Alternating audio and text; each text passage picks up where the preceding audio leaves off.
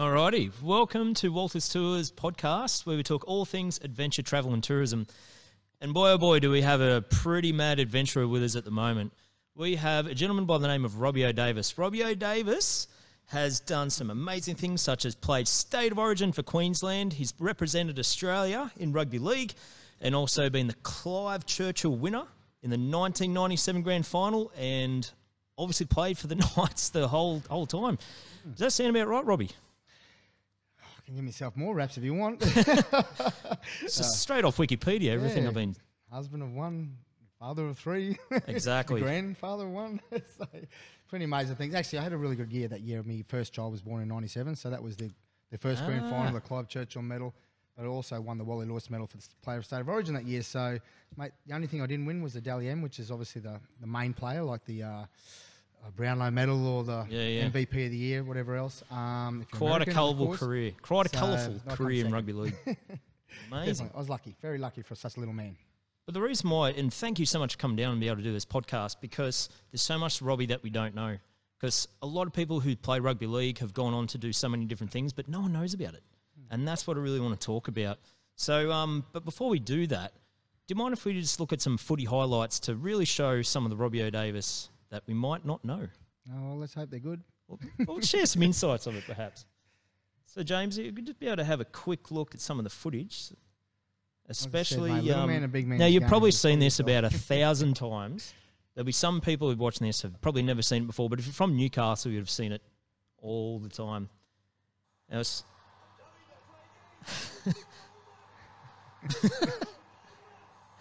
all right, that's actually the wrong footage, this one. It looks like someone has found. It might have been the other one that was sent on through. I think it's a bit of a COVID competition going at the moment on one of the shows saying who can do the best takeoff of the football players. Well, and some kids obviously had a go. Exactly. But I mean, that goes to show. I mean, this is back in 1997 and people are still hung on to it. People are still reliving it because it's become quite an iconic thing in rugby league, and particularly that in Newcastle. There's actual footage of it. You'll see this here. I couldn't believe for a start the two Johns boys would actually pass the ball to me because they're superstars. But I end up getting the ball off the Johns if you want to go ahead with it, and we'll see how we go. So we got the Johns boys pass, and then all of a sudden, what became iconic was actually the dance, which was the Jigger Joy out of the Last Boy Scout. The Jigger Joy. Jigger Joy from out of the Last Boy Scout by Bruce Willis. I was watching the movie a week before. So that's where it came from, Bruce Willis. So when he got victory, he done the Jigger Joy on the top of the lights tower. Bruce Willis did in the Last Boy Scout, and that was it. I think other than Nutbush City Limit that year, the Jigger Joy was the number one dance move hanging around Newcastle. I've always wondered no royalties from it. So I was actually at that game. I think I was about 12 and just going absolutely nuts. I mean, the whole town went bloody crazy when the Newcastle actually made the grand final. So it's the Jigger... What is it? The Jigger Joy. The Jigger Joy. Bruce Willis in the Last Boy Scout. He goes around and cleans them all up the way a movie goes. And at the end, he got right up the light tower. And he just stood on the light tower and just did the stupid dance. And then I seen Adam McDougall, one of my teammates, come towards me, the man shake himself. And as he come towards me, for some reason, I just whacked my arm around just to say, "Come here, you big bass," and I'll give you a cuddle. So, yeah, and it was good. Went down to history that within the next 2 weeks, everyone in Newcastle had actually done the Jigger Joy. It still happens now. That's the thing. Yeah. There was footage up. It's 2020 and it's still happening. You've made something cultural iconic around Newcastle. If I have a couple of beers, I'll always do it. And just James, if we could just look at one more career highlight. There was a picture that was sent through. I believe, and to your credit, just by coincidence, because we were talking prior to this podcast, we're in the Crown and Anchor Hotel, and you actually auctioned off the jersey where this game actually happened. Look at that. I give it a wash, but so this happened in the last minute of a game in 2003. So it actually got put on. If you ever want to hit a pornographic magazine, I actually got on the inside of a pornographic magazine as the worst nose injury in history. So I suppose it was a movie about the bloke. You didn't quite get the Wally Lewis medal, but you got that. No, I got that. Yeah, I got it inside of a porn magazine, so with a busted nose. And as it turned out, in the last minute of the game, some guy was having a bad shot. He didn't play too well, and he ran 30 metres across field and cocked his elbow and put it on the enemy nose. And man. There's a good side and a bad side. Is that the good side? Obviously, I become is that how you get confused for being Jeff Fennick? Is it? Exactly. The bad side of it nose. is my palate split down my throat, so you can't see that. My teeth come right into my cheeks, and you can only see the broken nose, but my teeth come into my cheeks, my palate split down my throat, and I end up getting a lot of mental health problems still to this day from that actual injury. So really, how does that get into quickest mental way to health? your brain is up through your palate. So I've got a lot of brain damage up through the palate that day. So I didn't wear a mouth guard before the game. Where I'm actually holding my mouth is I'm actually holding it looking for my teeth. So I'm going, where are my teeth? And I didn't know I had a busted nose. And the old mate walks out and grabs my nose with that big white hanky. And I pushed him away and closed my eyes. And what are you doing, mate? I didn't even know my nose was broke. I thought my teeth were on the side of my cheek. So as it turned out, my teeth were still there. They weren't on the ground where I was looking for them. And my palate split straight down my throat. And I ended up getting ADHD pretty bad from that, and which still affects me to this day. But I'm a fit-looking rooster, and I fight me mental health with my fitness, which I'm very lucky to have, and beautiful family, of course. Yeah. Good on you. Well, thanks, mate. I mean, prior to this podcast, I was doing a lot of research around this. So you're talking about mental health. It's something I didn't really, plan on talking about around this podcast, but it's something I'm quite passionate about because mental health at the moment, it's there's a lot of stigma around it, and how do you actually engage it? How do you talk about it? So good on you for saying it on this podcast, because I'll run tours, and a lot of people will book a trip for a couple of weeks for so many different reasons, and quite often it's to escape something. They could have family issues, they could have mental health issues, they just want to break. Why do people go on a holiday? Why do people go travelling? It's for mental health. But how have you, when did you get diagnosed, or when did you find out about, say, ADHD? Oh, just the erratic behaviours. They're not able to keep jobs, not being content. Obviously, any sportsman's never going to be content in anything they do because they set such a high standard, and they set their goals to realise their dreams. And in a sport, you can realise your dream at a young age pretty quick, whether it's win a grand final, play for Australia, and all that sort of stuff. And that's what you dream of as a sports person. Personally, as a sports person, you actually get a result every weekend. In life, you might not get a result for your whole life. You might not get a result for 10 years. You might go get all the studying done, go get all the exams, go get all the high income. But is that a result? Maybe not. Become a big boss, own your own business, is that a result? Yeah. Own your own house, is that a result? Yeah. So it might not happen forever. So playing sport, you can get a result every weekend, sometimes every day if you play enough sport. If you're a golfer and stuff like that don't need rest and recovery, they can get a result every day of the week, actually, win or loss, So now they mention that, actually makes sense because ADHD is, on this as well, I've been diagnosed with ADHD. So what that means is your dopamine, and you have typical low levels of serotonin and adrenaline. So people who have ADHD go out and sort of seek this. So you could be misbehaving, you sit in the classroom, and you're like, oh, this is not exciting, so you act out to do something like that in a classroom environment. But then again, there's a blessing to it, and there's examples of that. They say one of the best ways, Richard Branson got ADHD, Justin Timberlake, ADHD. It's just trying to think of famous actors. But the point is they can go seek out these new activities and rise to it. So it's actually an advantage having ADHD in those sort of moments. So perhaps, if you're playing footy, you've got all this intense amount of energy. You might be able to unleash that on the footy field. But then what do you do once you... When did you retire from rugby league? 2004. I was kicking and screaming at the age of 32. So I wasn't ready to retire. But I believed in loyalty, and I never wanted to play against Newcastle. If the town gives you 2 tick-tape parades and they come out 30,000 people each weekend to support you, you don't want to go play against them. So I had the opportunities to go play with Russell Crowe, South Sydney, and go over to England, all that sort of stuff. But I thought if I leave Newcastle, I'll miss any working opportunities for the rest of my life. If I, regardless of the income. And if I go and play for a side that's going to walk me into this stadium over here with different colour jersey on, I just wouldn't be. It just wouldn't be. Does the club still honour any of that, like the service that you've given to the club? No, they don't to me anyway. I kicked up such a big drama when I left that I was put out of the game, and I'd play for nothing and all this sort of stuff, and that sort of embarrassed the club a bit. So they don't really give me much anymore. They might give me a phone call. Despite being loyal to dedication. They don't see that, and it's changed hands 2 or 3 times now. So it's a different club owns it altogether. Being West Group, before that was Nathan Tinkler, and I was on the board of directors that voted Nathan Tinkler through, and I was the only board of director that didn't vote him through. So Right. things like that. I was pretty passionate about the club, and still to this day I am. But I'll go sit on the hill and have a few beers with whoever's there and enjoy the game and enjoy the young Ponga that plays in my position as much as anyone. So I just hope he hurts himself and doesn't become the new number one fullback, and I stay number one for the rest of Number my one life. point. Yeah. No, that Texoy goes pretty good. But I didn't get the ADHD. I obviously had a high income back then too, so massive high income. You're doing something you love, so you don't know you got any problems.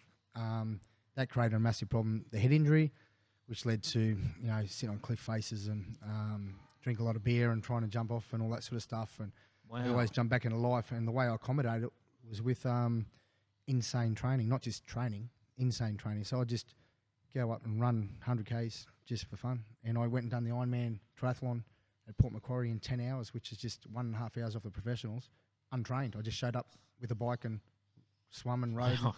And I just, because I was sick. And when I finished, all I wanted from the people, they wanted to interview me.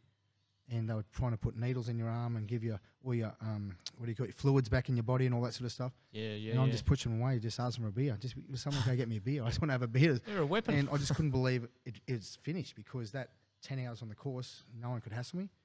I didn't have to pay no bills. I had, nothing but my own freedom. And it's the things you just don't get in life, You don't get a chance to have 10 hours off work and have that much fun, sort of thing. So just for me personally, because you're owned by this town for a long time, and if I want to go have fun in this town, it's not my own fun. It's the next person walking past and you're asking questions or signing autographs, which I love and adore, but it's never your time in this town. So out in that course, no one can get hold of me. No one can get hold of me in the swim. No one can get hold of me. That's for you. That's that in the moment. It's like being very present in that moment, whilst having intense exercise. And when you exercise, shake the body around. It's really good for you. You get your dopamine. Endorphins you're talking about. So I don't use them words because I can't spell them. But yeah, and it was, and then it became an addiction. And I'd have that endorphin raise for 3 or 4 months, and I'd just go, that was amazing. What else can I do? So I'd go run 100 Ks, run Kokoda, and I was just doing stupid stuff. And I had told you before, I was in a wheelchair and done 100 Ks at Christmas time in a wheelchair just because I was stupid. and yeah, I tore a calf, and I said, well, I can't do it in a calf. And a friend rang up and said, use my wheelchair, and I was stupid enough to go do it in a bloody wheelchair. And you try going up some of these hills around Newcastle in wheelchairs. It's not bloody fun, trust me. I fight with my physical fitness, that problem. And the good things about what I've done in sport, obviously, that's a downside, having the big injury at the end of the career and all that sort of stuff. But you're talking about travel, mate, travelling was the main part of my sport. I loved it. Every weekend, you're travelling somewhere, whether it's within Australia or whether it's around the world. At the end of the season trips, mate, you just see what's the best, because we had the income, and you see what was the best location. Because you got like an away game, then a home game, away game primarily. So you're with your best mates in a bus every day, creating dreams that last forever, memories that last forever. And at the end of the season, you're jumping on planes to Cancun and checking out some of the best holiday dashes with your best mates again. And living that like the dream being it's a high. I mean, it's like kind of like almost like a rock star sort of lifestyle. You're on TV, you're getting well paid. But where was a favourite away game? Like if you had to play footy somewhere, if it wasn't Newcastle, where's the hot spot? Yeah, well, being a Queenslander, obviously, I like going up home. This is home now.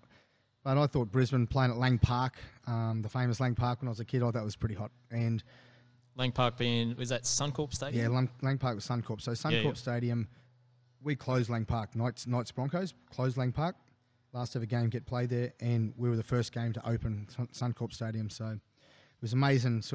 There's so much history behind Lang Park, and now there's so much history behind Suncorp Stadium already in this young age. So it's just an amazing stadium that when you're actually in the middle playing, you feel like you're getting tripped. Like what was so you'd fly into Brisbane, and are you originally from whereabouts? Toowoomba, just outside T-Bar. Yeah, but I was born in Penrith, just outside of Currajong down here in New South Wales. I'm in Queensland. Sorry, I'm just trying to reverse. It's where you play first senior game. How did you? I thought you were always from Newcastle. So, but you played Queensland. That makes sense. Yeah, so I was born in Currajong when my dad came back from Vietnam War, based at Richmond, and went up to Queensland at the age of 2, and by the time I was 15, 16, I was playing first grade in Toowoomba. So 15 I was when I played first grade, and that made me a Queenslander by blooding through to senior grades. Makes North sense. Queensland, and then by the time I was 18, I was back down here playing for Newcastle Knights. So Newcastle selected you. Like, why the didn't age you of 16. go to the Broncos, or how did you make your way to Newcastle? Knights were playing the Broncos on a Sunday, and we'd played on Lang Park on a Saturday, and Knights were playing Broncos on a Sunday. And I'd scored 2 tries and got man of the match in this game, and all these clubs went to come and watch me. And Newcastle Knights just come over after the game and signed me pretty much in the dressing room. And then all the teams rung the next day. So Canterbury rang, Broncos rang. We're all interested in signing you. So was that the way it works? So I signed with Knights yesterday. I didn't know there was like a bargaining thing going on. I just rang, signed straight away, and they done it pretty good. They brought guys like Mark Sargent, Paul Harrigan in to get me signatures. That worked pretty well. So how did you? Well, what keeps you in Newcastle? So now, like, you finished footy. Family. The memories. I can never leave town that give me so many memories. It's just too bloody good. And the town's just getting better and better and better. Every time you look, there's the vineyards are getting bigger and better and more amazing. The town is cleaned up. The ships aren't coming in dirty with coal anymore. They're coming in with passengers on them that, without COVID, coming with passengers on them that are drenching the vineyards and just loving life out there. So, mate, it's just turned into a beautiful town. They got this memorial walk that goes out over the beach that just really shows the whole of the city off. And 100%. Where I suppose become a little bit famous, not only for the coal mine, but putting a massive big tanker on the beach years ago during the storm, the Pasha Bulker, and that just to see that monument of a thing sitting, 10 metres off the beach, you can nearly touch it. Seeing it every day. It was bigger than any building we had in the whole city, and you don't realise how big a ship is until you have it sitting on your beach. And I was running my boot camps off that beach, and it was just amazing for the first week seeing this massive big thing just sitting there. You virtually had to do chin-ups on the side of it to... You can't do that in Brisbane, can you? No way. And to a week later, you wouldn't even look sideways anymore. You just got sick of it seeing there. It was just still sitting there, and you go, oh shit, I forgot that big shit was there. It's amazing. So what have you been doing post-footy? Like, actually... Everything. Actually, can I say that question because what do you think your life would have been if you didn't make rugby league? I was a thief. Little town, nothing else to do.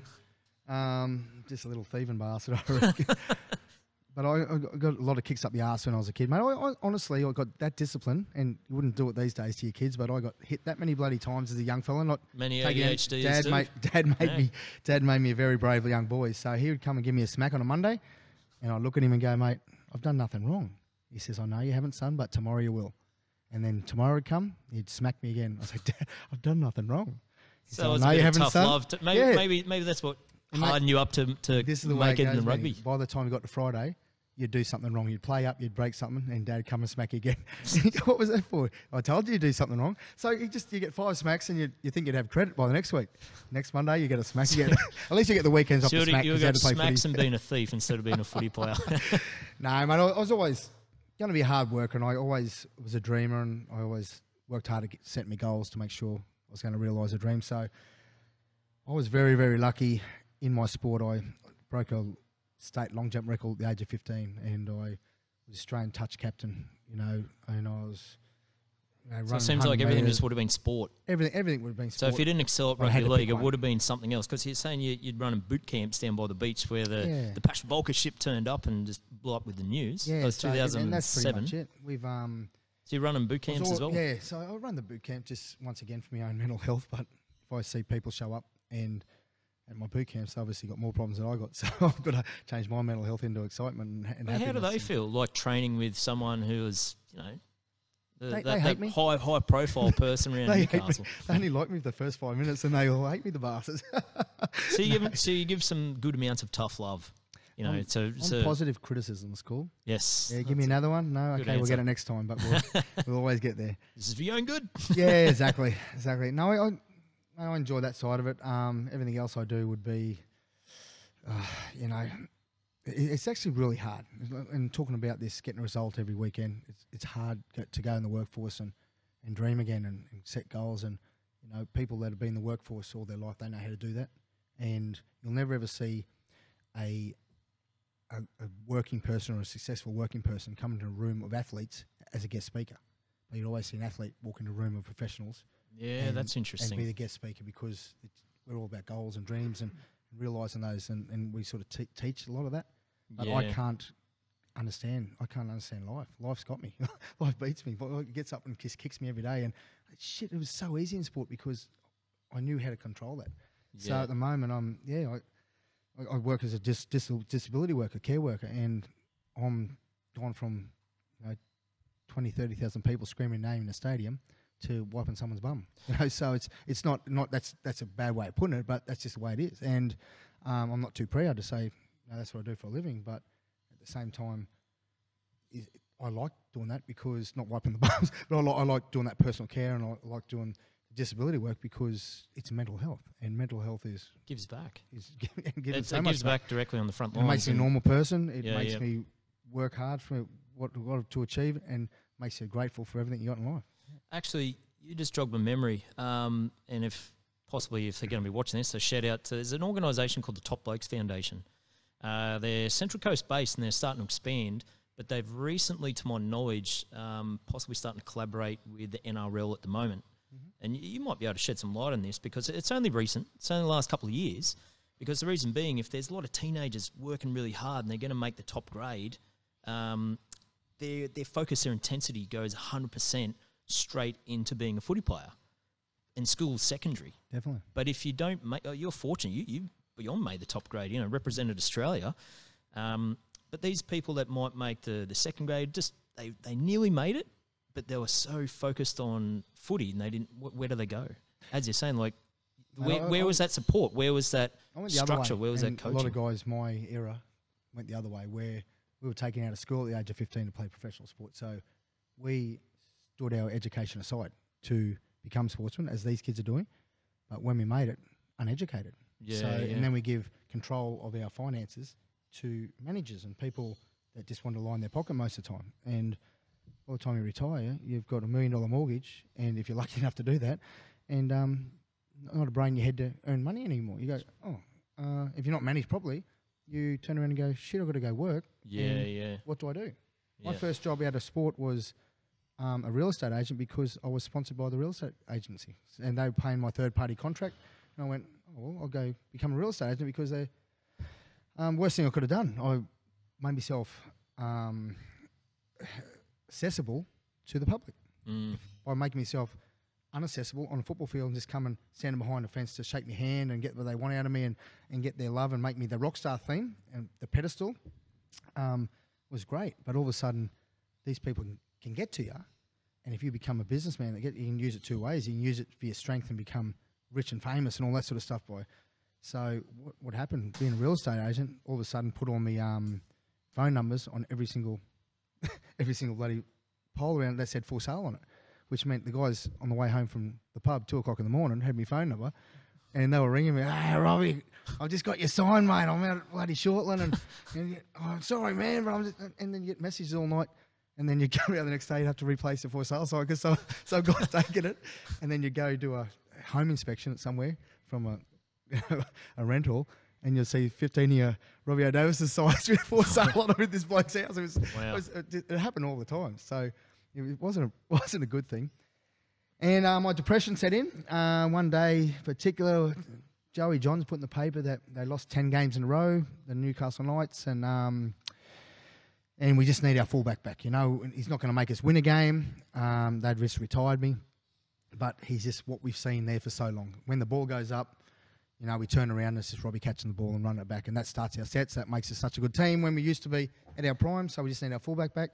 So I made a thing in the paper saying I'll play for nothing, all that sort of stuff, and I was sitting in an open house on a Saturday afternoon, and Newcastle Knights were playing Gold Coast, I think it was, and I was listening to Gary Harley on the radio, the old the radio announcer, and the Knights are losing again, and 30,000 people in the stadium started screaming my name, and I could hear it on the news, I hear it on the radio.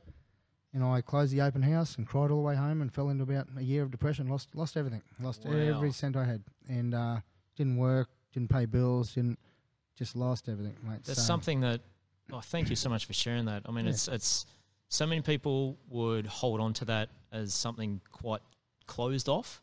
So I do appreciate you sharing that because to spread that message about, particularly mental health at the moment. On a pedestal, it's lovely. When you're on there, it's the most amazing feeling in your life. When I remember going down the 97 grand final, 2001 grand final, and seeing trucks on the side of the road with girls on the back with their pulling their tops up, and we're just like I said, they're rock stars. Oh, Yeah, hang on, I couldn't get my phone number out to them quick enough.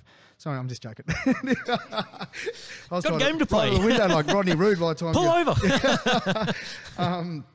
Yeah, and it's just we come to that point where the pedestal's great, and then when you get off the pedestal, where do you go? Where do you go? You don't want to be put on it, and when you get put on it, you go, oh shit, am I ready for this? And there's some guys that aren't ready to put on it. There's guys in the past that you see that just weren't ready for fame, and they were really, really good kids, and they're still to this day good kids, and they're great football players. Todd Carney's a really good effort. Like he's one of them. So guys like that were just never ready to play the fame game. They just didn't know what it was like to be on a pedestal. When they got there, they went, "This is fun. Let's go wreck ourselves, wreck the joint," and then boom, hang on, they're back off rock again. star lifestyle, I guess. Yeah, but well, I mean, if you're a rock star and that happens to you, it's cool.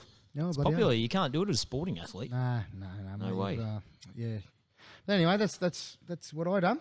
And, like I said, but the best parts of my life were the friends I made, obviously, out of the sport, the memories I got out of the sport, and obviously what you're into, mate, the tourism side of things, the travelling I done was just amazing. Still to this day, believe it or not, of the Cancun and the Vegas and just having your best mates in the biggest party destinations. Where's your favourite travel spots for Robbie? Like in New South Wales at the moment, because we've just opened up the borders. There's a big push for Visit New South Wales to experience everywhere. So what's some tips you could give if you weekend away for New South Wales? Where would you go? Mate, within 100 kilometres of Newcastle, you've got some magic destinations. Yeah. You don't got to go any further than What's your favourite? Newcastle.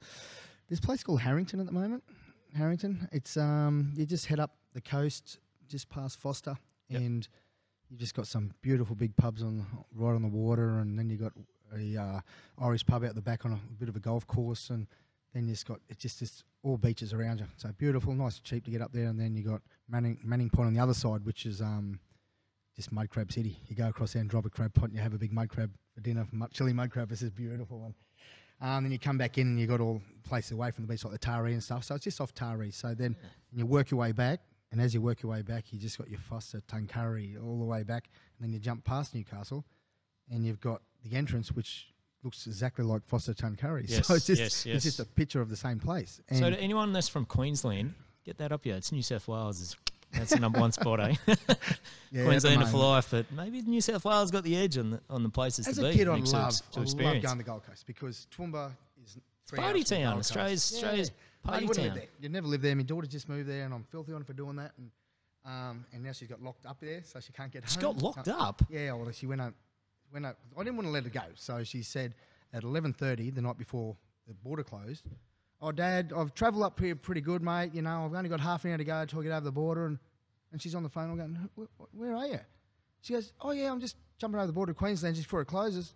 Why? Like, "Oh, you just because." Boom, gone.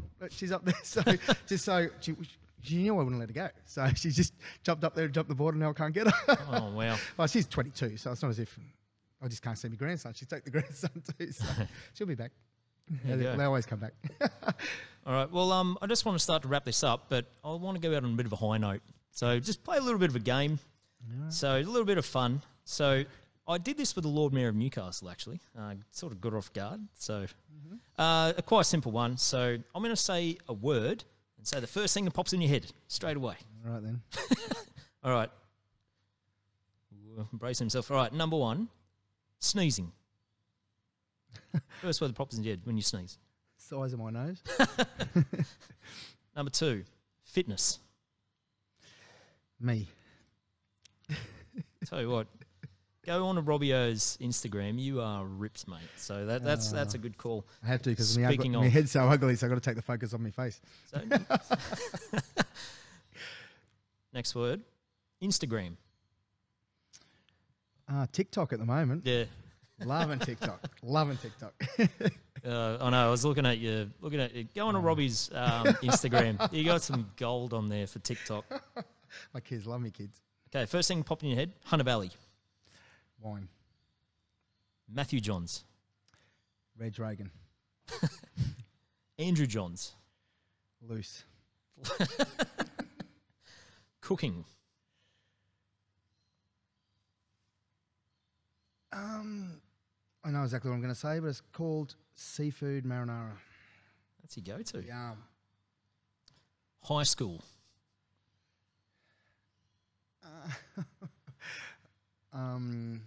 Representative sport. Donald Trump. Flip. Flip. Rich Flip. Oh, man. Oh, he's insane. All right, and a couple more things. So I'm just going to say a sentence, and then you got to finish it off. Oh, okay. What did Donald Trump do? The first morning ritual I do is give the hugs and kisses a hugs and kiss. The missus a kiss. warm and kind. Mm-hmm. When I go to the shopping centre, I shop for I'm gonna be honest. anything. Yeah. You don't go shopping. Usually gross. No. Usually bread and milk because there's something we forget the next day, so I'm always got to go back and get bread and milk. Yeah. All right, two more things.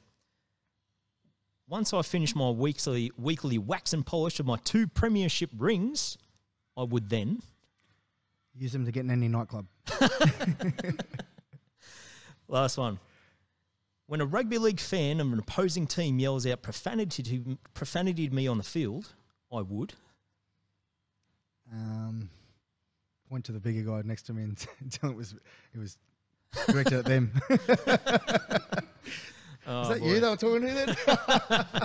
Mate, I've only ever getting bagged by Terry Hill. That was easy. You just give him the finger, that bloke. Yeah, that's it. Well, no, I'm pretty good. Mate. I never got abused much other than me nose story and shit like that, I suppose. It must be challenging. I mean, someone like myself doesn't know what it's like to be run on a field with thousands of people. But yeah, I'd like to really thank you for coming down and having this chat on this podcast because, especially for the town of Newcastle. Yep. I've just recently watched have you seen the documentary of Netflix with Michael Jordan called The Last Dance? Definitely have. Oh, man, like the way that they describe what the Chicago Bulls did to Chicago with Michael Jordan and all these quality players, because they described like they had a shit team and there wasn't much, and then all these quality players turned up, and then you say Chicago Bulls around the world, like they become a cultural icon.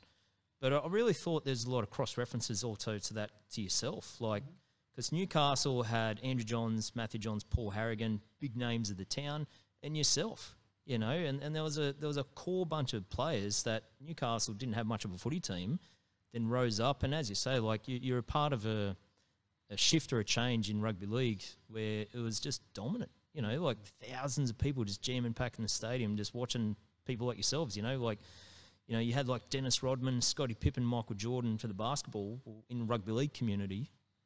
You were part of that, so it's something to be quite proud of, I think. I think when you cross-referencing the two teams, we still dominated these days our TV by the Matthews, the Joeys, the McDougall, the Manshake, Matty John's show, Channel 9, Mark commentator. Hughes, so all these guys are still dictating the airways. Yeah. So you look back at the guys over there, they still dictate the airways. It's That's a lot it. of that era. A lot of that guys from either the Jordan or Dennis Rodman's facilitating peacekeeping missions with North Korea. They all have earrings in their nose. They got to that level, but as you say, like you're a part of this dynamite quality team that's still kicking on now, and that's not many people can say that. So, and mate, the town reacted hopefully what we expected, and it gives us something more. The one thing that was disappointing, I thought most about 2001 was Newcastle only partied with us for 2 days afterwards because they knew how hard they were going to go. So what it did was bring a lot of people from out of town. So they went, geez, 97 was such a big party. Yeah. I'm going to go join this party. So we had all these people from the country, all the people from Sydney. Don't mind them at all, but by Tuesday, Wednesday, everyone had gone home and from Newcastle. And then we just had these people sort of just hanging around and just hanging on and hanging on and hanging on. We had no time to ourselves. But in 97, it was just all Newcastle people, and they would party with you, but they knew when to leave you alone. Oh, I spoke to them last night, but I just go where they are because that's where the party is. Yeah. I just leave them alone. But 2001 was like people just biting our ears all day and all day and all day. So, but like I said, that's part of the profile of the person, right? But it just wasn't as enjoyable because we didn't know a lot of the people, I guess. But obviously, mate, Joey was out of control by 2001, and made a lot of the young kids probably follow him down like the Pied Piper a little bit. And but yeah, I was just happy just to sit in the corner and watch all the most of the time. Sometimes. Oh, boy. No, I had a ball. Absolutely. Had a ball. It was unreal. Well, Robbio, thank you so much. I'd shake your hand, but we are currently 1.5 metres apart. So You share a drink. yeah, exactly. Appreciate it. Thanks so much. Hey, thanks very much for your time.